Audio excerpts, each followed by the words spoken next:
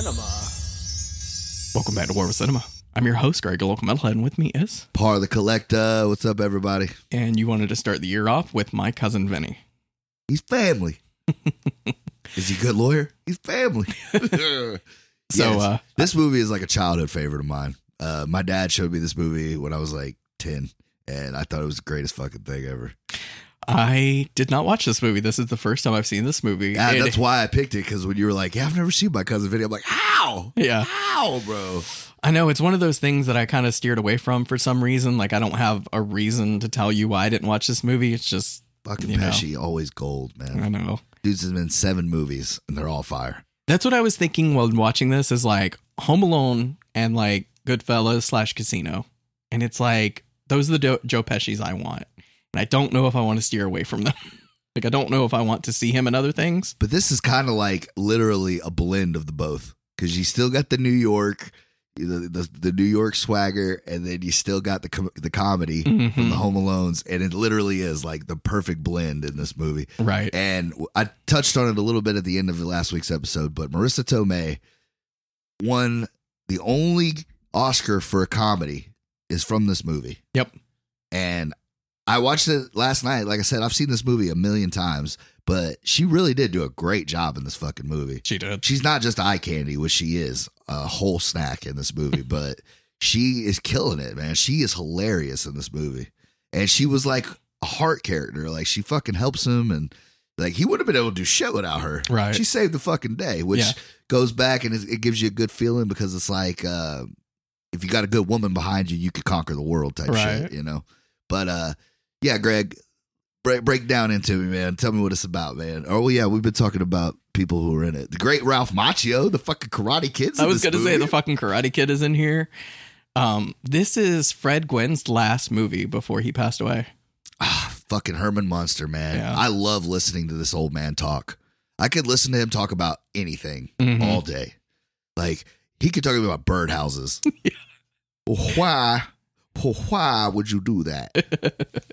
Counselor. I know, R.I.P. He was a legend. Lane Smith, who was a random surprise in this movie. Bruce McGill. Yeah. Great cop for years in movies and TV.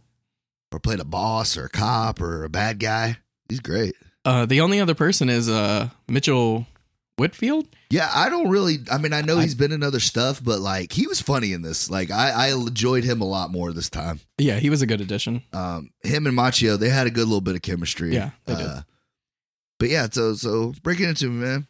So this movie came out in 1992, and I didn't know that because I had to look it up. Because as I was watching this movie, I was my like, sister was born. Was it? Yeah. I was like, this is an interesting movie because it feels like a parody of 1990 comedies that took place in the 1990s, if that even makes sense. So I had to look it up to see when it came out. It came out in 1992. And I'm not sure, but I think this one laid the groundwork for 1990 comedy tropes. Yeah. Because there's a lot of things in this movie that a lot of 90s movies did in comedies. For example, the Dutch angle, at like a comedic level. So you know what a Dutch angle is?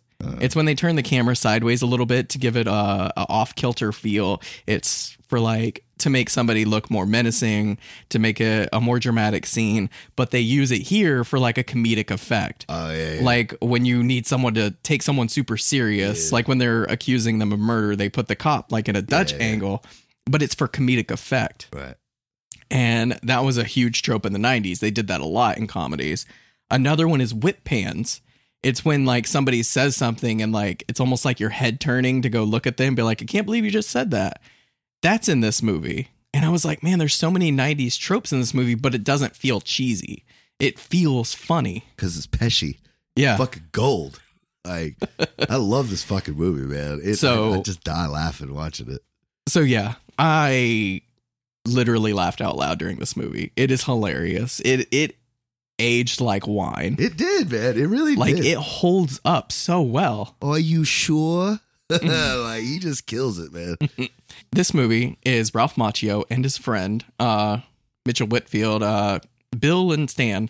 They go to a convenience store. They're buying a bunch of shit. They're on their way home from college. one of them accidentally sticks some tuna in their pocket. They forget to pay for it. They get pulled over and they think they're going to jail for tuna. Lo and behold, after they leave the convenience store, the clerk gets murdered and robbed. And their getaway car looks exactly like their car, a mint green white top. And they're in Backwoods, Alabama. Yeah, Backwoods, Alabama. And they're from New York. Right. And like the whole, it's funny because like it could fucking happen to you. 100%. Like, you know what I mean? Like I think about that all the time. Like wrong place, wrong time. Like there's so many people in jail right now that are wrongly convicted because they were in the wrong place at the wrong time. Like that's scary. Yeah. Just bad luck. That's why I always go into places with cameras. Stand a little bit longer. I keep my camera out just so you know what the fuck I'm up to. It's what time it is, what day it is. Like there will be not just cops. I started wearing the body camera too for my own safety. But yeah, so they get, Ralph Macchio, I mean, he didn't help himself because he's kind of a dumbass. Like, he's sitting in the interrogation. Like, even if they thought you stole tuna, like, if you thought that's what you were going to jail for, like, you've seen how serious these motherfuckers were treating you. Like, you really think. I guess, but when you're that young, you don't really know the so. Seriousness of the situation. And the cop, like, the way they kind of kept stepping around murder, they saying the word murder when they're interrogating him, and I was like, that's kind of weird. Like, it is, but it's well crafted. Like, it was pretty funny. And I shot the clerk. I shot the clerk. Wait, I shot the clerk. He was like confused, and he took that as a fucking confession. Yep. And the dialogue is well crafted to be believable yet hilarious. But I was gonna say I love Stan because when he's getting interrogated, he's like, it was stupid. I told him, and he's like, well, he didn't stop him. And he's like, I didn't know. I was in the car. And he's like, well, you didn't try to get out. You didn't call the cops. He was he's like, my friend. He's my friend. Like, it's a fucking can of tuna. But now you're an accessory. Well, your friend just got you in a shitload of trouble. But and I love that the fact that this movie's they say fuck in it like quite a good bit, like the perfect amount of fucks in this movie. Yeah, I didn't feel overfucked. Like I don't even know if it's rated R or not. Like I feel like it's not a rated R movie, but it could be. No, it's probably PG-13 if I'm being honest. Oh, it's R. It is R. That's surprising. Okay. I did not expect R. Like I didn't count the fucks, but like I said, they're sprinkled in just perfectly. But for a Pesci movie, though, I was gonna say Joe Pesci had a problem cussing. Like he had to make up his own little thing on Home Alone to stop himself from cussing. We've talked about this. Like I would pay an unlimited amount of money to get those fucking blown takes of him just motherfucking piece of shit cocksucker. Yeah. Like just watch him go the fuck off like Tommy. You could do like Home Alone X, have the unrated, uncut version of Joe Pesci just going off. Just going the fuck off. And Daniel Stern laughing uncontrollably because he can't help it because it's fucking Nicky from Casino. Right. Like, and Macaulay Culkin's like crying because he's 9 and he doesn't know what to do. Like, he said he wasn't going to do this. Like, it would be hilarious, bro. It would be fucking hilarious. I would pay X amount of dollars about for that. But apparently there's a Mrs. Doubtfire really cut. Like apparently Robin Williams went like hard and made some like really inappropriate jokes in Mrs. Doubtfire, and they had to cut all of it to get it down to like the PG rating. It's crazy, man. Like if you think about it now with like, how much people have changed their views on that. Like, there's a lot of cross-dressing movies of like men dressing up as women in movies a lot back then. Mm-hmm. Like Big Mama's House, fucking Eddie Murphy in The Nutty Professor, right? Norbit, he played the big bitch too. Mm-hmm. There's more. I know there's more, but yeah, it's just like weird. Right? Crying Game. Fucking like I said. Robin Williams playing a woman. Right. Fucking Tyler Perry's made a whole career out of playing an old woman. This is true, yeah. He has. You know what I mean? And there's the fucking Dustin Hoffman did it in Tootsie. Like, people have been cross-dressing in movies for years, man. And it's just like, it makes me think like, it's like, could you do that now? Like, the last one I remember, John Travolta. Yeah, doing Hairspray. I was thinking about that too. because like now, like the trans community and stuff. Like, yeah, that's true. You think about that. I haven't seen, but that's kind of like a 90s thing, like dressing up as a woman and acting all. There's like an Irish dude that dresses up as an old woman, and like he's so big over there that they had Medea and his old lady meet in a movie. Oh yeah, yeah, that's pretty funny. So it's just like there's still a market for it, I guess. Like, I guess so. Maybe it's a market we need to have it. Should I put on a wig? Put on some makeup? I make a cute girl. I think you would. Yeah. You know. There was a they had that beard though. They had the filter where it's like it changes you into a girl to see what you would look like as a female. And I was like, I'm fucking gorgeous. Like if there was a version of me, I would date me. It's the hair, dude. Yeah. The hair is fucking flawless. Well, I'm just very attractive as a girl. I don't know if I was a man, but I know I look as a girl. I have soft features. I'm not ashamed. Exactly. I had the rosy cheeks. But anyway, so. But yeah, so they pretty much like confessed to murder without knowing that they. I just think it's weird we went off on a cross-dressing. Oh, well, because I brought up Mrs. Doubtfire. Yeah, okay. And then Joe Pesci. I was like, how does that relate to this movie? It was just Joe Pesci do cross-dressing and I didn't see it. But anyway. He's too man's man to do that. 100%. So yeah, Ralph Macchio he calls his mom. He's like, it's going to be so much money. We need an attorney. He's like, we got one in the family. Ma. I know. I love that. Ma. I know, Ma. We didn't do it, Ma. The inbreds down here, Ma. They fucked the cousin. They fucked the cousins down here, Ma. You can't believe it. I loved he's saying all this right in front of all the cops and everything, and they're just staring at them. But that's what I noticed, like how much better, like how much greater like his friend is in this one, because he's like, what? Some do. Like, neither one of them give a shit. Right. We're about to get killed. Well, it's because they're in New York. They're used to just saying whatever. Right. Yeah, it's just like a culture shock, and I think that's the best thing, because like that's why like people are always like, well, why the fuck are they so going on these guys too? They go because they're two kids. Like you wouldn't look at them and think like, oh, these guys are fucking murderers, you know.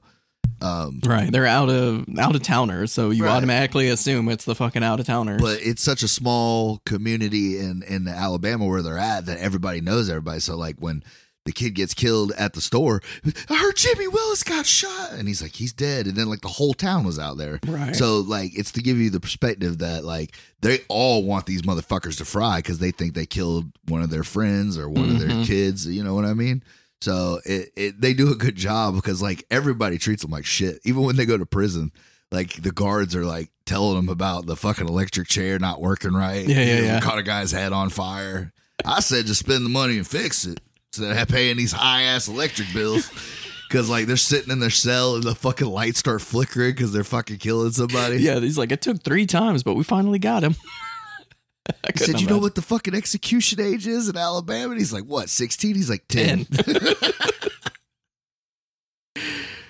So, yeah, they're already, like, making fun of him. But, like, they said they were going from UCLA back to New York, right? Mm-hmm.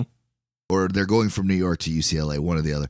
Why the fuck are you in Alabama? Like, there is not a single way that you're driving across the country and we're just going to take it down. Well, a lot of people. And then go across. Like, actually, there is. It's like a month's trip. Only reason I know is because I had a friend that moved up north and they went from Florida to Oregon. You have to do that. You have to go up through Florida and then drive all the way south and then go straight up. Like, I don't know why it's like that, but going, like you said, going to Brooklyn, you wouldn't have to do a U. Right. Like, I don't see that. But a lot of people do road trips. Maybe they just wanted to do a road trip on their way back. Yeah. And he says what he's told his mom. He's like, we just figured a trip through the South would be more better to look at. Yeah. Cornfields and shit. Mm-hmm. But yeah, like, it was. But nobody wants to go through Alabama. There's nothing there. No, there's nothing in Alabama. But Roll Tide. Except that. But yeah, they're so that's when he gets the call and she's like, you think he would do it, Ma? And he's like, we got a lawyer in the family. And he's like, is he good? He's family. So they're sitting in the cell and he's like, what if you know, he goes, you know what happens in these places? He goes, yeah, I know what happens in these places. He goes, well, don't you worry that that's going to happen to us? And he's like, we're the only two in here. Right. Look at those cots. What if they put one of them in here? Stan, shut up. Yeah. Guy named Bubba starts to treat you like his girlfriend. I'm not ready for this. Although they reuse like a comedy skit twice. That's what, like, because when they were in the cop being interrogated, asking about the whole situation, they're talking at them and they don't really understand what they're talking about. They did the same thing in the jail cell whenever Joe Pesci finally shows up. No, because I thought that was what made it hilarious, because he had just told Macchio, like, hey, man, somebody's going to try to fuck us. Right. And he's like, I told him to bring me to the new guys, and he took me here. The funny thing, fuck some new meat. Funny thing is, Joe Pesci does look like if he was in jail, he would try to he'd be the guy. Like, he would tell you how it's going to go down. Like, I don't care that he's 5 foot tall. He's like... It's not what I represent. It's what's behind me. Yeah. You know? Yeah. He's like, man, we should get to know each other. What are you shaking for? We should get to know each other a little bit before we get into it. He just keeps like saying the perfect things to make it sound creepy, dude. Yeah. I don't want to do this. Well, I understand, but I'm doing you a favor. Right. You guys are getting fucked either way. That's what was great. Hey, look, you're getting fucked either way, guy. At least with me, you stand a chance. That shit was funny. Maybe we should let him sleep. Me and you will get started. Yeah, so they finally sit down with him and realize he has not practiced law at all. He actually failed the bar 6 times. 3rd time's a charm. Not for me, it wasn't. Six time was the charm for me. It was so you've done like murders and manslaughters and stuff like that. No. But like armed robberies and like drugs and shit like that, right? Like Grand Theft Auto? No. So what have you done? Right now I practice personal injury. Slip and falls. Barely a lawyer. I like the little nod to that in the movie whenever the so did you fall at your place somewhere else. Or first he goes, rear end? Nah, I fell. Ah, shit. Then he goes back to talking to old boy. Would you fall at your place or someone else's? My place. Shit. He puts the jacket on. I love that little bit. I love that whole fucking scene. It's hilarious. Oh, it's great. We'll get to it, but yeah. So he goes to the first appearance, and all you have to do is there's another thing about this movie that I did love. This taught me so much about the judicial process. Like, I had no idea. I'm glad you said that, because this movie I watched, shout out to Legal Eagle. He is a lawyer on YouTube that, goes over stuff like this. Lawyer shit in movies. And he said this is the most quoted movies between lawyers. Yeah. He said this is super accurate. Yeah, as far as like most trials don't go that fast. It's not like, oh, we did the arraignment and now trial starts Monday, but like that's how fast they were trying to fry these motherfuckers. Like, no, but this one is so accurate that they show the interrogation scenes in school. Like, they show this to kids and be like, this is how you're supposed to interrogate. Like, it's like, that's how accurate it is. So shout out to this movie and Legal Eagle. I did not know that. I might have to start watching them. Because I like lawyer shit in movies. I think about that sometimes. Oh, can I use that? He breaks down lawyer or cases in movies. So check him out, Legal Eagle. Yeah, he's great. Okay, but yeah, so all he has to do is say fucking guilty or not guilty, and he's like, look, this has all been one big huge misunderstanding. He's like, He's like, let me get this straight. Herbert Munster's like, let me get this straight. So you want to skip the arraignment, go straight to trial. And go straight to a dismissal? Mm-hmm. And he's like, if the next words out of your mouth is not guilty or not guilty, I don't even want to hear you clear your throat. I will hold you in contempt of this court. I think I get the point. I don't think you do. Not guilty. And then he's like, their bail's $200,000. Trial will start on Monday. And Mr. Gambini, your bail will be $200. You fucking serious? You fucking arrest? You got to get me out, right? You got to get me out. He's telling Marissa Tomei. Right. The great thing with them, like I said, and their relationship makes this movie fantastic too, is when they first get, like, almost every scene they have together is just fucking gold to me. Like, because you would think that they wouldn't be a good fit because he's like a womanizer and like, you know, he looks way older than her, clearly. He was 49. Yeah, she's she like is 27. Yeah, exactly. Like she's young as shit. She's literally half his age. She's at her hottest and he's like him. Yeah. You know, but like, I mean, it's Pesci, so he gets points for being a badass. Right. I mean, I'd make out with Joe Pesci, so. I mean, for the right moment. Yeah. Sure, why not? For the story, at least. Yeah. But, yeah, so they get there and he's like, something's wrong with the tire. And he's like, ain't nothing under there. She's like, I'm telling you, the rotation's off. You need to put it on the rack. Because you find out later in the movie that she worked in a garage, he worked in a garage, and they fucking know everything about cars between the two of them. Mm-hmm. But she is on another fucking level. Yeah, she's like a genius when it comes to that stuff. She saves their fucking lives. Mm-hmm. Like, we're jumping around a little bit, but yeah, like later on, you'll see how fucking good she is. So, anyways, so the older gentleman comes up to him. He's like, "You got mud in your tires." He's like, "Mud in the tires? Like, you get mud in the tire." It's just an expression. You know, sometimes we're famous for our mud here. You're famous for your mud. How's your Chinese food? Stop asking people about Chinese food. Do you think they have Chinese food here? They don't even have Chinese people, probably. But like, I love their little back and forth. And the great joke in this movie is every hotel they stay at, there's something that wakes Joe Pesci up at fucking 3 a.m, 4 a.m. Yes, the entire time. It is really fucking funny. It's great. Because by the fourth place, like, she's fucking laughing. Mm-hmm. And the look on his face is how everybody would fucking look. The one thing I love about this movie is the first half of the movie, there's so much setup. Yes. Like, all the way down to grits. Yeah. Like, they go to a little diner, and he's like, "What's grits? What are they made of? The fuck is a grit?" And it pays off in the end of the movie. That's what I love. Like, the whole dumps that pound of lard on the fucking fryer or on the fucking flat top. And he's like, "So have you heard the problem with cholesterol in this country?" So yeah, that's one thing I love is the setup and the payoff. Like, mud in the tires, you find out she's really great at knowing about cars, the grits, and everything. So it is. The first place they go, it's like a fucking what was it? Oh, it's that fucking, it's a steel it's the mill. whistle, yeah, steel whistle. And he's like, "So what's with the loud fucking whistle at 4 a.m?" It's to let everyone know to get up. He's like, "That's the steel mill. Letting everybody know it's time to get up, start the day." Can hear it for miles. He's like, awesome. Apparently. So the second place he goes is next to a slaughterhouse. These fucking pigs are,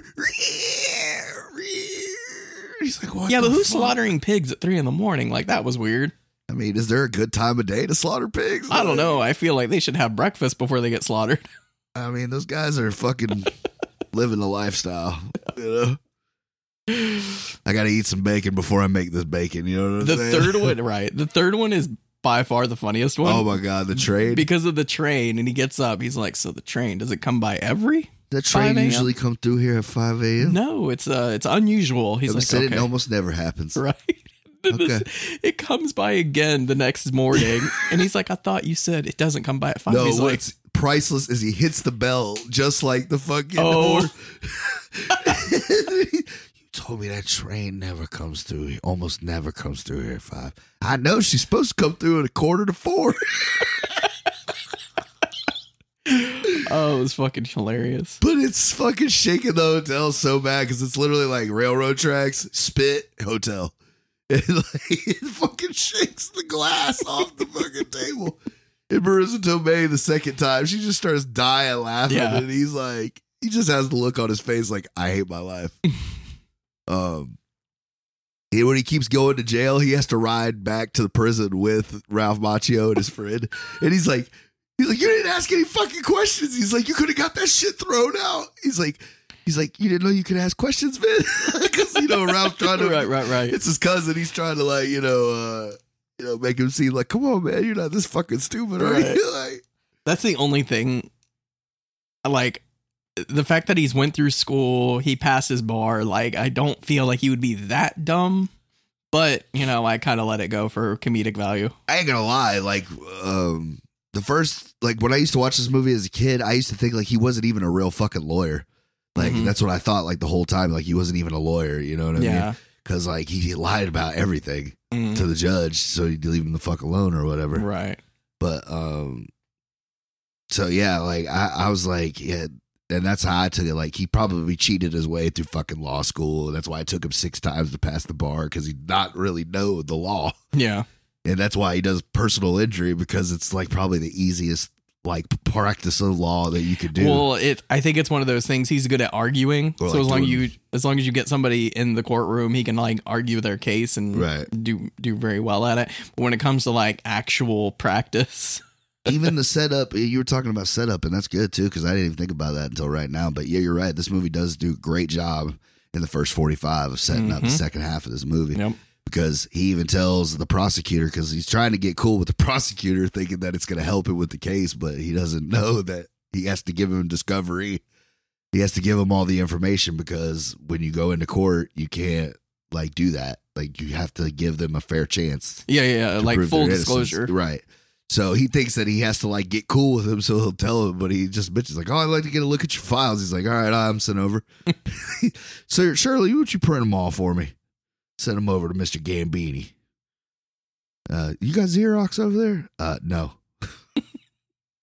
But yeah, he talks about that Judge Malloy, about how he wanted his son to be a law student, but he ended up being a musician. And he goes, he was from Brooklyn too, so it made me think I could do it. Like, I didn't know that the story at first was bullshit, or it was like, but then you find out later on that that's who she calls to get help. Right. To send over shit for him. But yeah, so it's just great setup. So he's meeting with the prosecutor, and then it's a great scene. He's getting ready. She's like, "You going fucking hunting?" And he's like, "Yeah, I'm a man's man. I could go hunting." She's like, "What are you gonna hunt?" He's like, "I don't know, bears, maybe deer." "You're gonna shoot a fucking deer?" "Well, you want me to look like a pussy out here in the fucking wilderness?" "Yeah, I might shoot a deer." "You think these pants are all right?" I love her little spiel. It's because you don't know where it's going. "You gonna shoot a little doe-eyed baby deer?" Imagine being a deer, and you going up to a nice brook. You want to get a drink of water. Put your little deer lips down to the water. Cool, clear water. Some fucking guy blows your head off. Dude, and his facial expression, because she hits him out of nowhere. Boom, you get shot in the fucking head. Your brains are everywhere. Now let me ask you, would you give a fuck about what kind of pants the son of a bitch that shot you was wearing?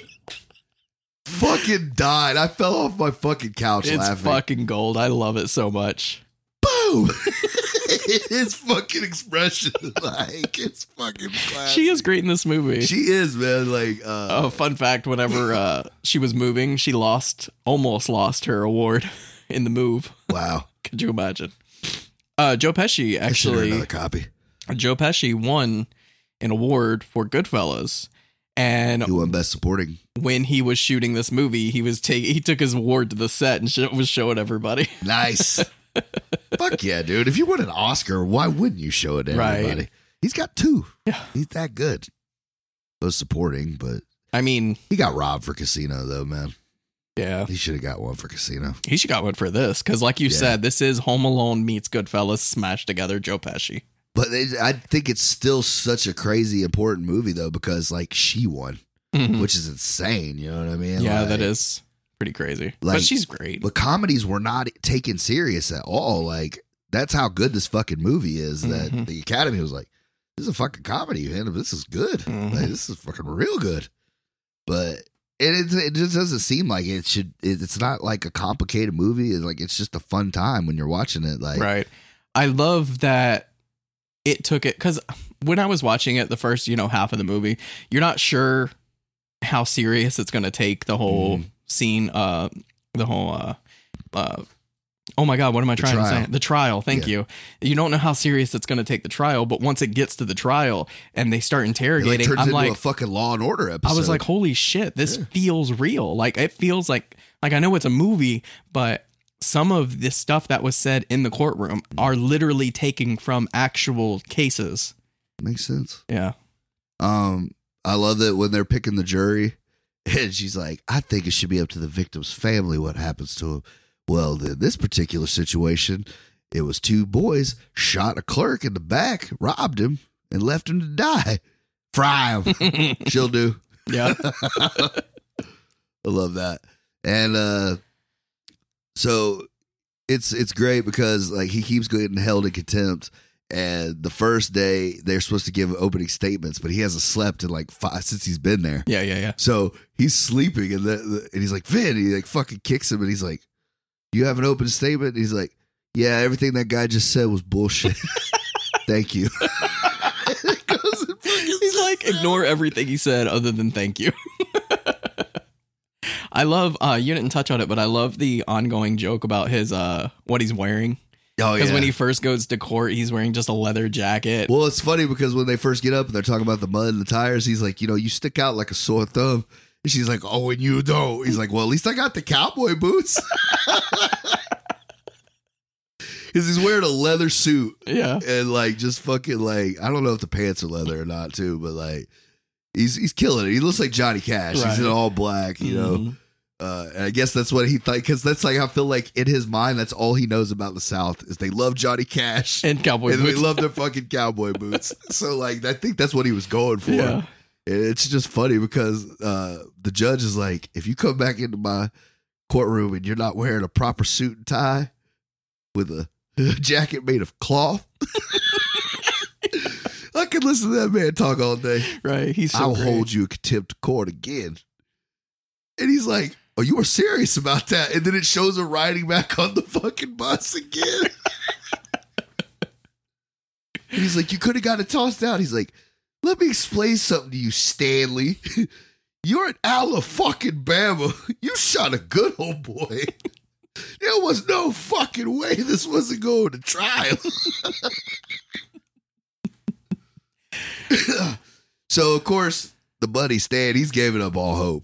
He gets a public defender. Right. This was actually fucking hilarious. I thought the dude was having a fucking stroke. And the first time, yeah.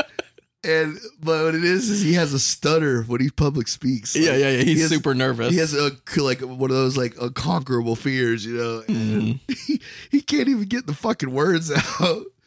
Ladies and gentlemen of the jury. I busted out laughing. So he does his whole thing. He sits down. He's like, what was that? He's like, I get nervous. He's like, I thought I did pretty good that time. I'm getting better. I busted out laughing. Or when he goes to interrogate the first guy and he's like, no, you weren't wearing your prescription eyeglasses. How could you tell? They're reading glasses. Tell me what color the defendant's eyes are. And he's like, brown and hazel green. No more questions. The way he looked at him like, you clever son of a bitch. Right. And he sits back down. He's like, that's it? He's like, he's a tough one. It is pretty funny now that I think about it. It's like pretty ingenious because you have someone that's very bad at interrogating, contrasting whenever Joe Pesci's character finally does get his chance to interrogate the witnesses. When he's actually lawyer. Yeah. And you realize how like good he is at breaking down the evidence because what's the first one? The grits? Well, see, because when he told him because that's what it was, because he got the public defender and he told Ralph Macchio, he's like, look, you're my friend, bro. He's like, I know that's your family, but you're going to get killed. Yeah. And he's going to go home. Right. So like, you need to make a choice. You need to come with me because it's going to look bad if I have a competent lawyer and you got him. So that's the whole thing. And, well, Joe Pesci's like, hey, look, man, I know I've been fucking up, but you got to give me a chance. Like, once you let me get out there and get into this shit, like, I'm going to win. And he's like, how are you so sure? And he's like, because I know you didn't fucking do this. Mm-hmm. He's like, I'm going to see through all the bullshit because I know you're a good kid and you didn't do this. And I'm going to fucking prove this. Right. Just give me the chance. And then like a true Pesci fashion, he's like, I think you should give me the chance. Yeah. He's like, let me interrogate the first witness. If you don't think I can do the job, fire me then. Fire me right then. So. And it does. It's like, it's great because he really gets to do what Pesci's great at, and that's fucking yell at people and make them feel like dumb fucks. Yeah. Because he kills the first guy, because this dude, he was making breakfast and he saw him going into the store, but he didn't really see who came out of the store. He just saw him go in. And because I'm sure he knew the store clerk, he lived in that close to the store. He probably went there every day. He's probably a good friend of his. Right. So he thinks he's doing the right thing. He's like, yeah, it was these two fucking kids because that's the only two we saw. So the whole thing is fucking crazy as shit because literally we're talking about a 5-minute window that they pull off. And these guys come in and they just happen to have the same fucking like, car, look yeah, car, right. And then like it's just two younger guys, right? So like and like you said, once you get through all the cross examination, you realize that the witnesses are just fucking older people that knew him and were friends of his, and they just want to get their friends' murder solved. So they're not necessarily trying to fuck these kids, but they're the only ones that they have to blame. Right. So an eyewitness is a pretty good, because that's what I was thinking when watching this. I'm like, man, you got 3 eyewitnesses. Like that's hard. That's going to be hard to get around. But that's what I said. If Joe Pesci didn't know in his heart that Ralph Macchio didn't have it in him to do this shit, that like anybody would have been like, bro, y'all got a lot of, because even the public defender, before you find out he stutters and shit, like he's like, let's take a pause. Oh, we're back. Sorry, we had to take a slight pause, but so yeah, he asked him, he goes, so based on where your house is from the Second Suds, which way did the defendants were coming at? He goes, they were kind of coming at me. He goes, and when they were leaving the Second Suds, what kind of view did you have? They were kind of walking away from me. He goes, so you say you would, because that's what it is. Like, you give them simple shit to loosen them up. They make you feel like, are you calling me a dumbass? That type of thing. No, what it is they're walking them down a certain path. And once they get to the certain, point in the examination, it doesn't matter what they're saying because they lose all credibility. And that's what he's doing. He's setting up all the facts so that what you're saying can't really be true. Right. So he goes, so what, you were making breakfast, right? He goes, what'd you have for breakfast? Well, he's like, why don't you think it could have been someone else that did that? He's like, it happened too fast. He's like, how long do you think it took? He's like, about 5 minutes. And he's like, oh, okay. So you were making breakfast. What'd you have for breakfast? And he's like, eggs and grits. He's like, oh, I love grits. And then it touches back to right. that, He goes, what kind of grits? Al dente? Da, da, da. No. He said instant grits. He's like, no respected Southerner. And I feel like people would say that now. Oh, 100%. Like, I've heard that before. No respected Southerner uses instant grits. All posh, And he's like, yeah, I mean, so you're going to tell me that grits cook faster in your kitchen than anywhere else in the world? Right. Are they magic grits? Did Jack get those grits from the same guy he got the beanstalk beans? Because regular grits take 20 minutes. Everybody knows they take 20 minutes. And it's true because they told him that, which is, fucking genius. Yep. He's like, are you sure about that 5 minutes? And then, of course, the dude starts breaking down. He's like, I might have been mistaken. And he's like, are you sure about that 5 minutes? And you get some, like, serious Pesci for a second. Yeah, he goes off. Goodfellas Pesci for a second. Are you sure about that 5 minutes? I'm done with this guy. Joe Pesci was such a good pick for this movie. Like, I think it was supposed to be somebody else. Yeah, I heard that, too. I'm so glad it's Joe Pesci because he nails it. I noticed it last night, though, but if you look at some of the points when he's cross-examining some of the witnesses, like, it's almost like he almost busted out laughing. Oh yeah, so he would have to cover his mouth or like he would turn his head or whatever. But like I noticed it like 2 times. Once when he was yelling at the big guy, the first guy, like I noticed that like right before he yells at him, it looks like he's about to just start going like fucking, but like he just like stops himself or whatever. I believe it. And then or it's good editing. They cut to the jury, one or the other. Like they do a good job of like getting it off of him when they have to. Right. But, so I noticed that though, like, because I wonder if for him, like, it's got to be easier to play the tough guy because that's where he grew up. Like, like it just comes more natural to him. I would feel that's why I think he is such a great actor because of movies he did like this and Home Alone, Good Shepherd, stuff like the Lethal Weapons, because he wasn't playing a tough guy. Not really. This one maybe a little bit, but like Home Alone.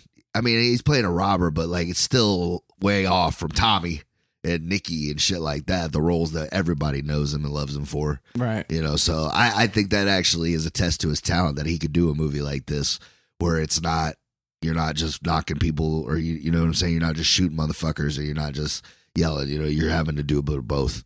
Yeah. And comedy is never a fucking guarantee, you know what I mean? He's a perfect balance between being the hard ass, but also doing a comedy at the same time. Yeah. And like you said, like he nailed this one, man. Like he fucking knocked it out of the park. Yeah. I can't remember if this was the examination or one of the other ones, but he's like, so you're saying 2 Utes. The judge. I fucking love that shit. It's one of the most quotable lines in this it's the next guy. It's the it's the man with the shit all over his windows. Okay. He played an Ace Ventura. I love that guy. Yeah. He's playing a simple guy in this one too. He's like, what's this all over your fucking windows? He's like, mud. He's like, what's all over your front yard? Trees. What's all over these trees? Like you said, he's walking him down the path. Yep. What's between all the trees? Bushes, you know, shit like that. So between all these trees, all these bushes, you're going to tell me you saw them come out. You saw 2 Utes. Herman was, 2 what? I'm sorry, what? 2 Utes? He's like, oh, I'm sorry, 2 youths. This is a fun fact because Joe Pesci was having a conversation with the director, and this was a actual conversation that they had with each other. He thought it was so funny he wanted to put it in the movie. That's good shit, though. Oh, what? 2 Utes? What is a Ute? What is a Ute? Oh, it's great. The 2 defendants, and he like shifts his eyes over to the judge. I love that too. By the end of it, that like him and the judge have like this little fucking back and forth going. Because the judge fucking hates him. Like, right. He fucking hates him. He pretty much tells him like, I don't like people from out of town and shit. Like, you better come to my courtroom ready to go. And like, he fucks up right out the gate like the whole time. Like, he's just trying this old man's patience, you know. But it's fucking gold. And so he interviews that guy and pretty much stumps him, you know. Well, what the lawyer, you know, Legal was saying, he's like, he walked him down a path that it didn't matter what he said. Because if he was like, are you sure that you saw those 2 boys? Even if he said yes or no, he lost all credibility because of the circumstances, right. Like his windows being dirty, all the bushes and everything. So let's just say you saw 2 people walk out. Or run out or whatever. You didn't really see who it was. You just assumed that it was these 2. Right. But so during all this, there's a scene. It's early. It's after the first time he goes to jail after the arraignment. But it's such a great scene. I still want to talk about it. It's a pool hall. She's like, oh, right. She's like, where are you? He's like, you just need to keep bailing me out. She's like, yeah, about that. I can't keep bailing you out. I've almost cashed all of our traveler's checks, which made me think like, God, man, you remember traveler's check? Like, yeah. That's insane. I remember, I obviously never used one, but like my mom told me about them and I was just like, wow. It was just like these little checks that you would go cash at banks when you were like out. It was just like a little bit of money you could have with you. Yep. But, she's like, I got stiffed for $200. I tried to hustle the money, but I got stiffed. He said, wait, you got what? He didn't even care that his woman just went and hustled somebody. He's just like, what do you mean you got stiffed? So it's pretty funny. They walk into the bar and it's a fucking hick bar. Pool and chicken. I love that shit. Yeah. And it looks over and it made me want to start my own pool and chicken bar. Right? I just do fried chicken and play pool. He goes, that's him over there. And he's got the Marty McFly vest on, which is awesome. And then you look at this fucking homeboy, sticks a whole chicken leg in his fucking mouth and pulls out a bone. Wait, that's not how you eat your... No, that's not how you eat chicken. They had a great line about that in Be Cool. And The Rock plays a gay guy, you know, and him and Vince Vaughn are like celebrating this shit. They're like, man, let's get some chicken and waffles in this bitch. Some Roscoe's in this bitch. And Vince... And The Rock goes, you know, I could take a whole chicken leg in my mouth and just pull out the bone. And he said, but you don't do that shit by my chicken. You better, the only thing better be wet on my chicken is the syrup, man. Keep your shit separate. Shit is hilarious, man. Have you ever seen Be Cool? No. Oh, we might do that. Have you ever seen Get Shorty? Nope. Oh my God, bro. That's why I said when we started doing this podcast, you're like, you've seen so much. I'm like, you don't understand. I haven't seen as much as you think I have. It's the year of the comedy, bro. Yeah. because like those are great. I mean, Be Cool's funny, but Get Shorty's hilarious, man. Mm-hmm. Another Gandolfini movie. But yeah, so he goes up to the guy and he's like, "Let me get this straight. You and Miss Lisa here, y'all played a game of pool for $200 and you won't pay her the money." And he's like, "I'd like to take the 200. Yeah, I'm here to collect the 200." And he's like, "I'll kick your ass." And he's like, "So let me understand this. You're going to fucking kick my ass or collect $200. He's like, "I can't be honest with you. I could use a good ass kick."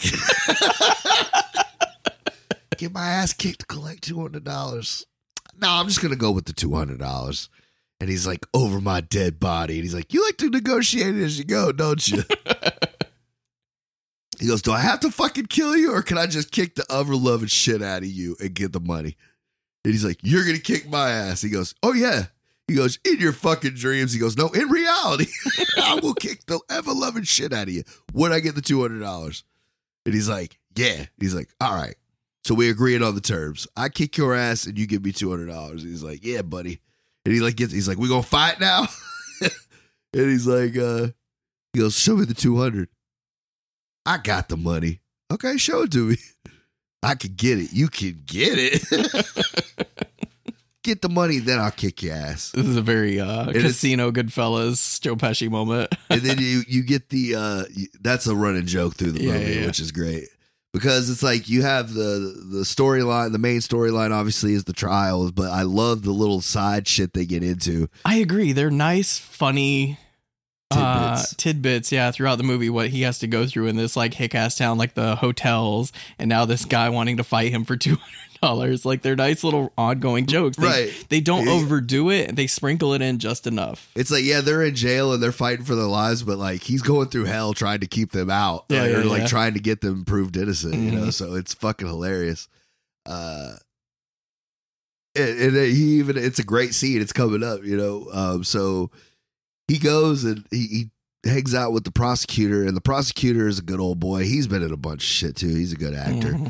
And he pretty much tells him like, "Yeah, I got to give you all that," or whatever. But he gives him a honey cam. He's a good guy. He's like, "I enjoyed the competition," because when he starts destroying the witnesses, like he's like, "Hey, you know, you're all right. You know, I like the competition," or whatever. But so he gets him the honey cabin, and he's like, "Yeah, man, you'll sleep like a baby out there. And, like, you and your lady go out there." So they're sleeping in the fucking owl. Which I did not know owls screech like that. Holy shit. That's not real, but can you imagine laying in bed and hear that? What Joe Pesci did is exactly what I would do if I heard something like that. But not me, bro. A fucking car is way easier to fucking kill me than a house, bro. Like, you just got to go through a window. Like, I guess I'm talking about getting the gun and just start shooting shit outside. I thought you meant like when they're like go and sleep in the car. I was like, how's that gonna help you? No, I'm talking about the gun. If I heard something like that, I would grab a gun as well. That was another funny little part because obviously he's handled fucking guns before, but he's like grabbing, he's like doing this shit with the gun, trying to get it loaded. But yeah, fuck, everybody would have. Just fucking unloads that bitch. But fun fact, that was a real owl, and that was a real scene that took place, and the owl's reaction was genuine. They're just like, "We got lucky with the owl." Oh, wow. So that's not like a trained owl or anything? I mean, it's probably a trained owl, but I thought it was like a, I forgot, like a shot inside of a shot. Yeah, a split scene. But it was literally one big shot. Oh, that's awesome. Yeah. I love he empties the fucking the Magnum and he just fucking turns around like, "Yeah, got that motherfucker." And then it does it again. But yeah, so they're at the cabin and but yeah, it's like funny little side stories. Like they have to sleep in the car because of the owl or whatever. And he gets out of the car and he slips and fucking busts his ass in the mud. Mm-hmm. Yeah, because that's like she's like trying to like get him in the mood and shit because they're all in the car. She's like, "It's so romantic. Look at all the stars. No one around for miles." And he's like, "Oh, see those stars." And then it just starts fucking pouring. And then and there's another callback to the fucking South and their mud. Yep. We're known for our mud. They get stuck in the mud. Oh, I felt so bad for his Reeboks. They got fucked up, son. All white too. Oh.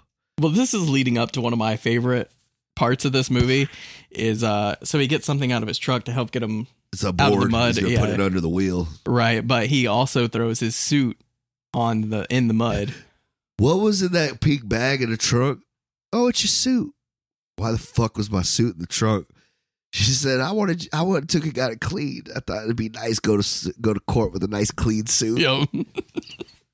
So they pull up into town. He gets the car out or whatever. He's like, I got 30 minutes to shower and get to the fucking courthouse and find a new suit.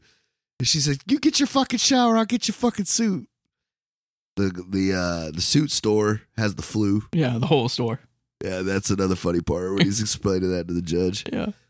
But then lo and behold, the $200 guy shows up. He's like, I got you $200, and he fans it out. Yeah, because that's what he tries to come back to him. It's another good little part. He's just like, I got the 200. You gonna kick my ass? And he's like, I love that punch. That was such a comical punch. Oh, dude, that was another thing that just makes it that much better because he could probably have fucked him up, like made it look like more shit, But yeah, just fucking Superman sideways fucking punched him.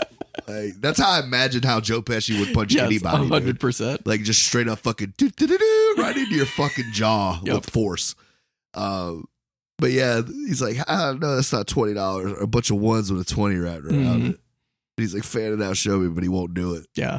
So he's like, fuck out of here. Well, earlier in the movie, his cousin Bill, that's getting on trial for murder, he was talking about how Joe Pesci always, like, he went to a magic show and he called out what the guy was doing and how he was getting away with the trick. So it kind of plays into the movie, like, yeah, like he knows people's bullshit, right? Yeah. So that was a nice little touch, talking about the rolled up 20s. He's like, so he shows him the money and then he just fucking Superman punches him and takes the cash.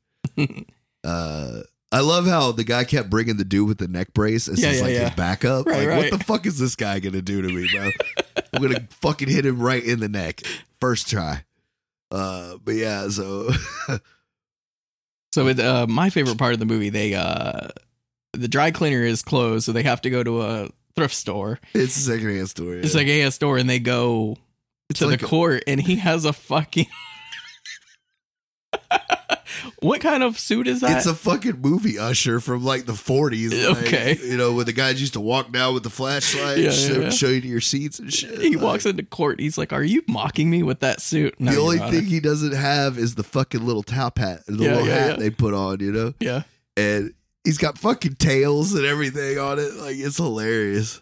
Little bow tie. It's like a fucking sequins fucking shirt. It's hilarious. And he's like, No, I'm not fucking kidding you. No, he's like, I'm not mocking you. I'm not mocking you, Judge. Can you explain that suit then? And then he goes through the whole spiel. He goes, the other suit you saw me with here the other day, nice suit. Covered in mud. Covered in mud. And I went to y'all don't have an hour dry cleaner, so I went to get a new suit. But the whole store's got the flu. The only store with suits in the city got the flu. So I had to go to the second store and get this ridiculous freaking thing. Because it was either this or the black jacket, which I know you hate. So I wore this ridiculous thing for you. I don't like your tone. What else is fucking new? What'd you say? What? He's like so fucking tired. Like, it's so fucking funny because he's like, he's like, what'd I say? What? And then this is where we get the final eyewitness. It's this old... It's an old woman, and she's got glasses, and... She's got Coke bottles. Yeah, man. The fucking telescopes. Yeah. He's like, how many thicknesses have you been through over the years? She's like, 60 years. I'd say 10 times, And he's like, I think it's time for a new set. She's like, oh, no, these are fine. These are fine. But, like, before he even starts, he's like, Mrs. So-and-so, and she's like looking out like at the prosecutor's table, and she's like, over here, dear. Yeah. She's like turns her head and everything. So it's already proven that her eyes are fucked. Yeah. So he can't see shit. He's like, how far would you say you were when you heard the gunshots? And she's like, about 100 feet. Mm-hmm. So he holds out a tape measure, which is fucking great. He goes over the entire prosecution side of the like people watching. Yeah. And goes out. He goes, "This is 50 feet." He's like, "How many fingers am I holding up?" And the fucking judge, jury let him know that the counselor's holding up 2 fingers. Well, come on, judge. Oh, you know, it's like a funny little bit. And he's like, "Mrs. Cleary, and only Mrs. Cleary." Apparently that was improv by Joe Pesci. And then, like I said, the judge's facial expressions were great too. Mm-hmm. And he holds up the same amount of fingers, and she says fucking 4. He's like, "What do you think now?" And she's like, "I think I need new glasses." And I like it because he kept saying, "I'm done with this guy. I'm done with this guy." But with her, he was like, "Thank you, miss." Like, it just, you know, went back to his table. And then he's going to prison in his fucking his usher suit. And she's like, "Don't worry, I'll figure out a way to get you out." He's like, "Nah, I need some fucking sleep." Yeah. Just leave me in there. And fucking he sleeps like a baby because like the noise of that shit is nothing compared to what he's been through. Right. It's just consistent.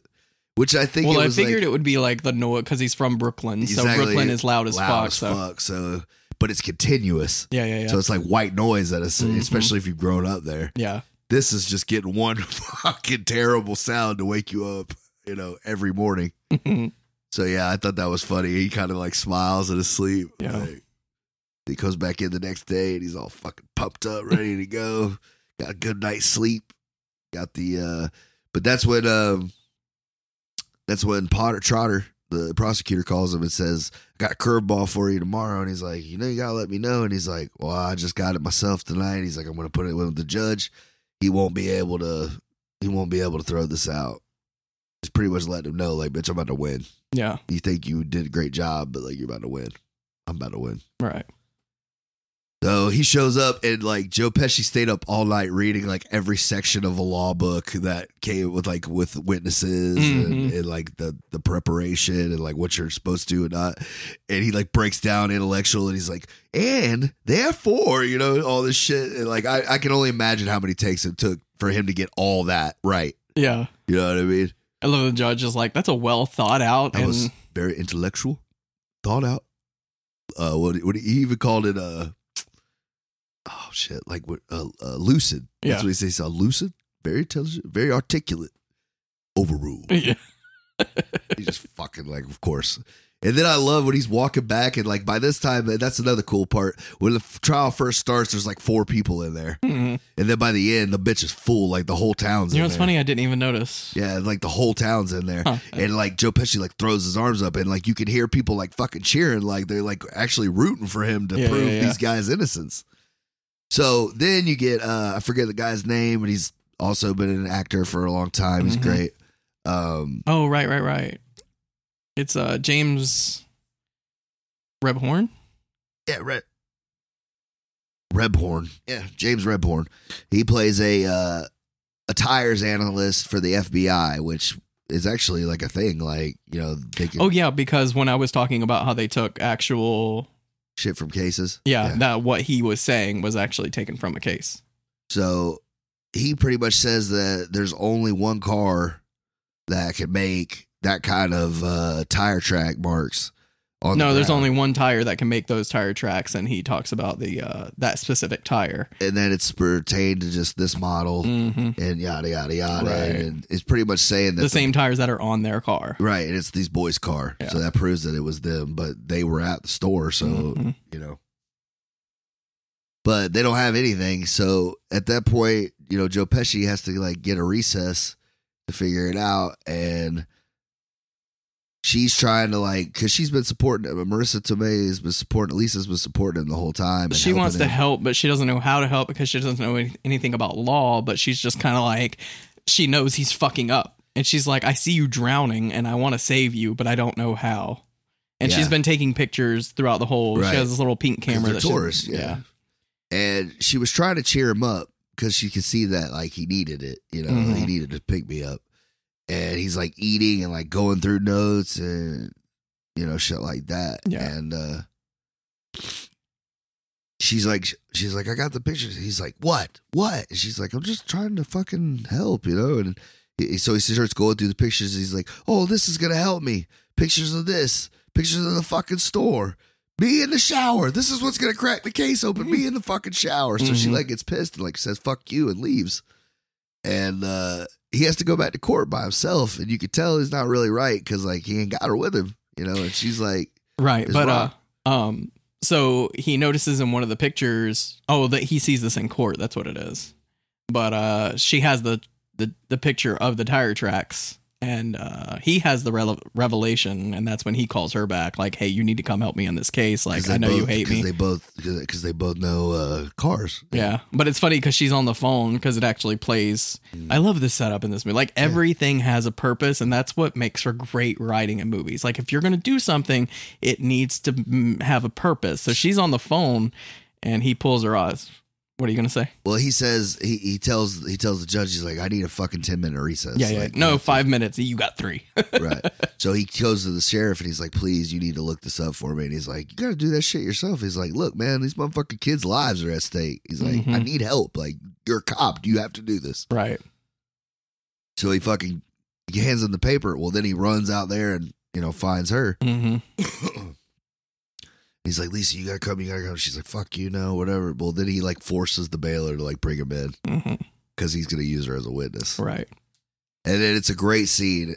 It's one of the best scenes for her because she goes on the stand and he's like, could you tell me a little bit about your expertise? Oh yeah, I love the breakdown. Like how is she? Mechanic? Yeah. And she's like ignoring him, and he's like, Judge, can you tell the witness to answer the question? And she's like, the witness is being hostile. And she's like, you think I'm being hostile now? What's funny is she's like not trying to look at him, so he's trying to like get in her line of sight, and she's like turning around. And I was watching this with the wife. She's like, that's me when I'm mad at you. She's like, this is fucking like, yeah. She's like, I feel heard. She makes me feel heard.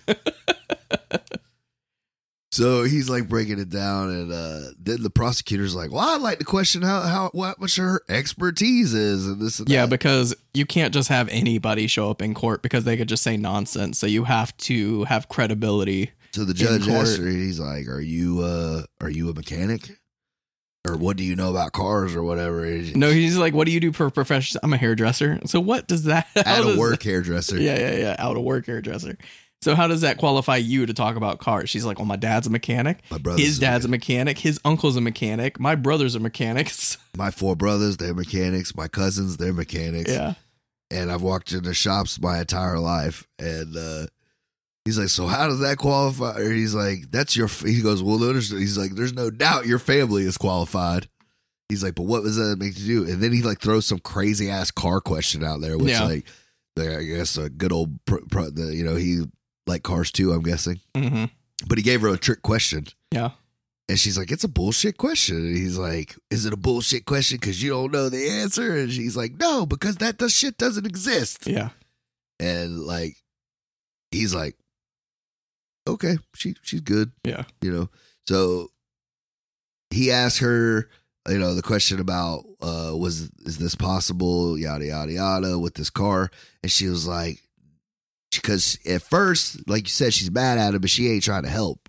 Yeah, but then when she looks at the picture, she realizes what he realized about the tire tracks. And I know just enough about cars to realize, like, she's saying some accurate shit, talking about the differential and shit like that. Because that's the thing about differentials, like, one tire will spin and the other one won't. So you need a locking differential so both tires can spin. Yep. So I was pretty surprised. You got positive rear traction, which... Right. So I thought it was pretty surprising how accurate the car information is, but yet in Fast and Furious, we can't get any accurate information about cars that's real. So you're saying you can't jump a car from skyscraper to skyscraper? I'm just talking about if you hit NOS on your car, why does your floorboard fall out? Good point. There's no wind coming up. There's no reason for that. Fast and Furious is fucking ridiculous, and nothing that they say is real, and it's just funny to me. Yet you have this little movie about a court case, and they briefly talk about cars, and it's more accurate than that fucking movie. The entire franchise. Yeah, right. The Fire Type movies. So anyway, this is an actual car, right? It's a fucking tank. Yeah. So anyway. I just thought it was funny how accurate she was in this movie about cars. Right. Well, so then she gets into it, and they're kind of doing a cute like back and forth, like she's forgiving him as they're like proving it together. And so pretty much she says that there's another car that's got the same kind of make and model. It looks similar. They were both made by GM, and they're a couple power, and it would have the same kind of tires on it. Right. Well, that's what they discover is the tires that he's talking about are the best selling tires in America. So it wouldn't be weird that you've seen those tire marks from the crime scene. And then because he brings the FBI guy up after her. Yeah. And he goes, she's wonderful, isn't she? She goes, yeah, she was great. And he's like, cute she's cute too. And he's like, sure. But anyway, so like, he's like telling him, he's like, but 2 same green convertibles, like with that, he's like, what are the chances? You know, like, that's why it's got to be that car. And then that's when he calls the sheriff up, and he's like, did you find anything out, Sheriff? Real quick, we're talking about like how this movie set up and payoff. Whenever he's talking to the prosecutor, he's like, I got everything but a weapon. And yeah, it's like, very important. He's like, how you feel about this case coming up we got here? He's like, I like to have a murder weapon. Yeah. But other than that, I feel pretty good. Right. And so we call this judge up. And 2 counties over, he's like, for some reason took it upon myself. Check it out. And 2 counties over, they arrested 2 guys in a green convertible with the 357. It's a white top, not a convertible. Oh yeah, whatever. No, it's a convertible with a white top. Oh, okay. Anyways, similar car. Yeah. And it was in the same tires or whatever. And they found a 357 Magnum, the same gun that was used to kill the kid or the clerk. Mm-hmm. So then the prosecutor's like, we would, given this new information, like to dismiss all charges. And fucking Vinny does it, man. Yep. Saves the fucking day, dude. Saves Ralph Macchio and saves all that. But there's also a very tiny plot line that we didn't even really touch on. But like because he had already told the judge that like he had been to trials and won, shit like that. But he looked him up and he's like, there's no record of you having any because all he had done was like personal injury. Like he hadn't been to court. You just do settlements. Right. So he's like, you looked up this name. I had to change my name because of some famous actor or whatever. It's kind of funny because Jerry Gallo was a gangster. Yeah. So he told him that name like it was a famous lawyer, but it was like, I don't know. I just thought it was funny because it was backwards. Yeah. So whenever he tells the name and he knocks over the chess pieces, that was a fuck up, but they left it in the movie.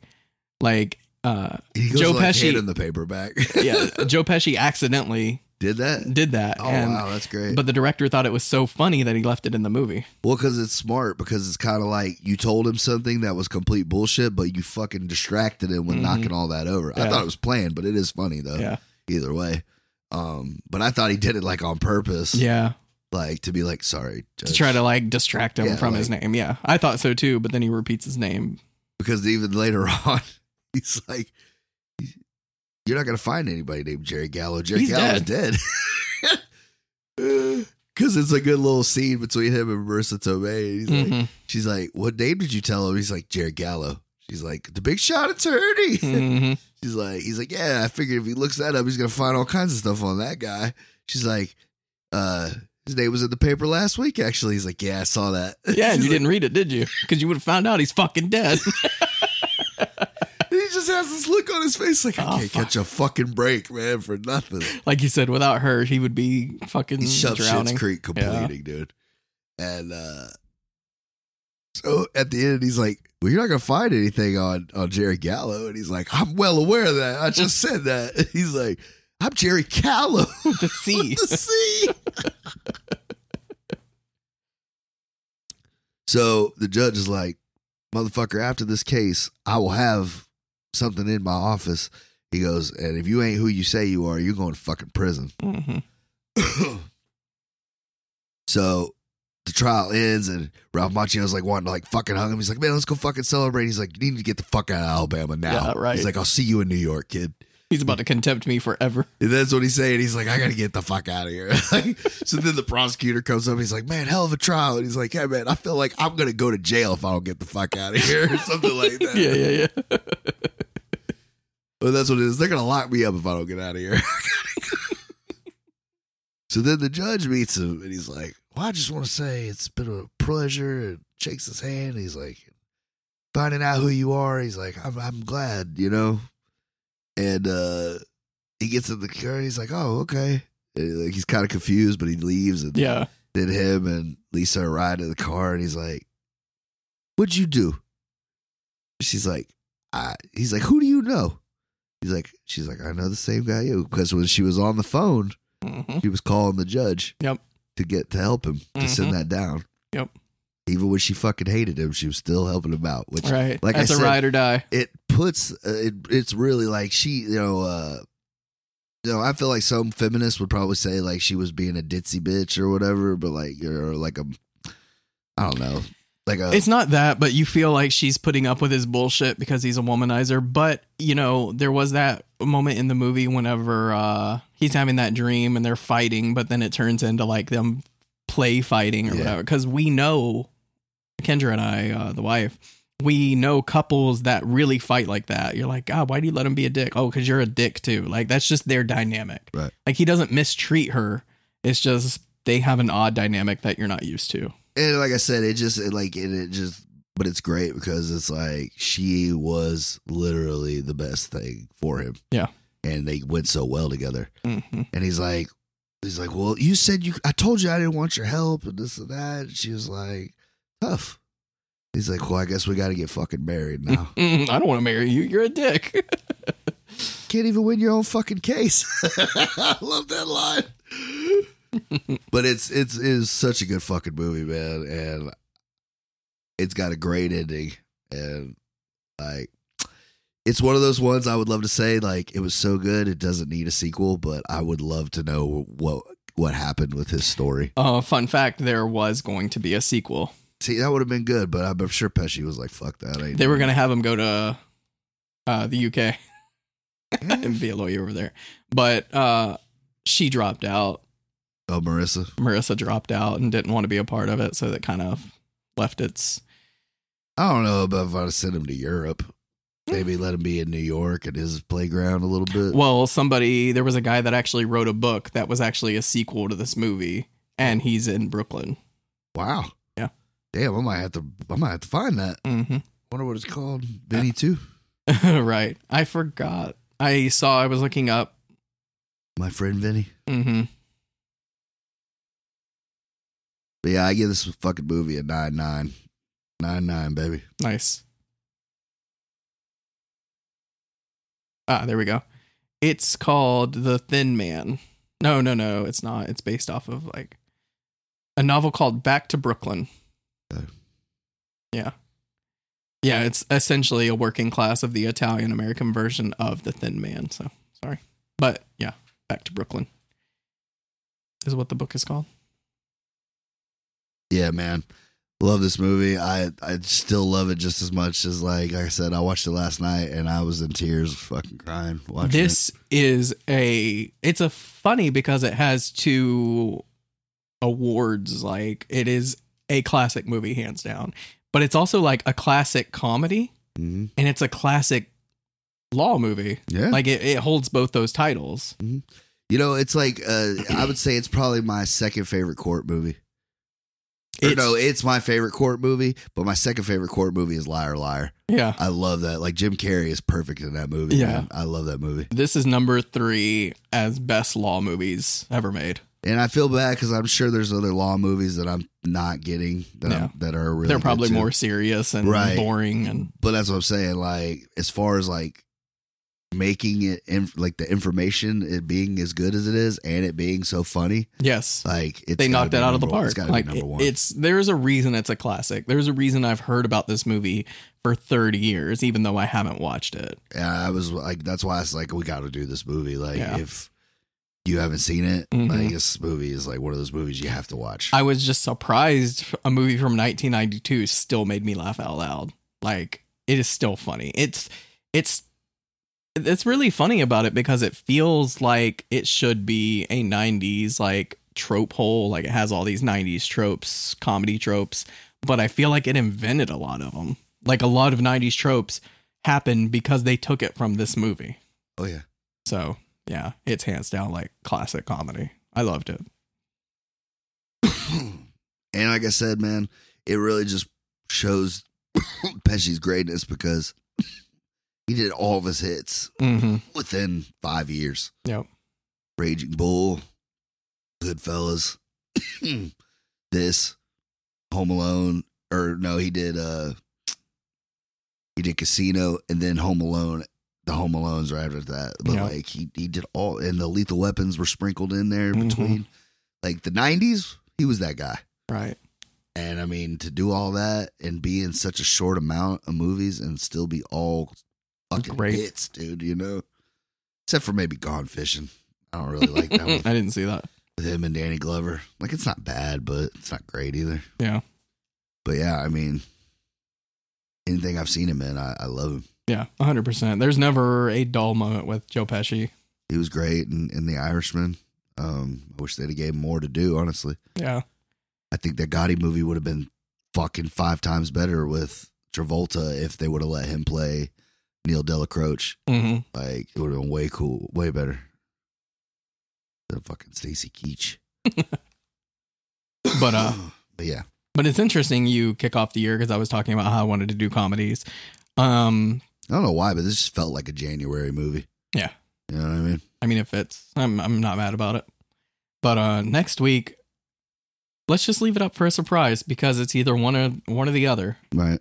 So I'm not going to say what next week's going to be because it's going to be a surprise. But you're definitely going to want to tune in, folks, because it could potentially be one of the greatest episodes we've ever done. 100%. I'm excited for it. Yeah, I'm chomping at the bit for this episode. But you'll have to find out. Until then. Later, y'all. Later.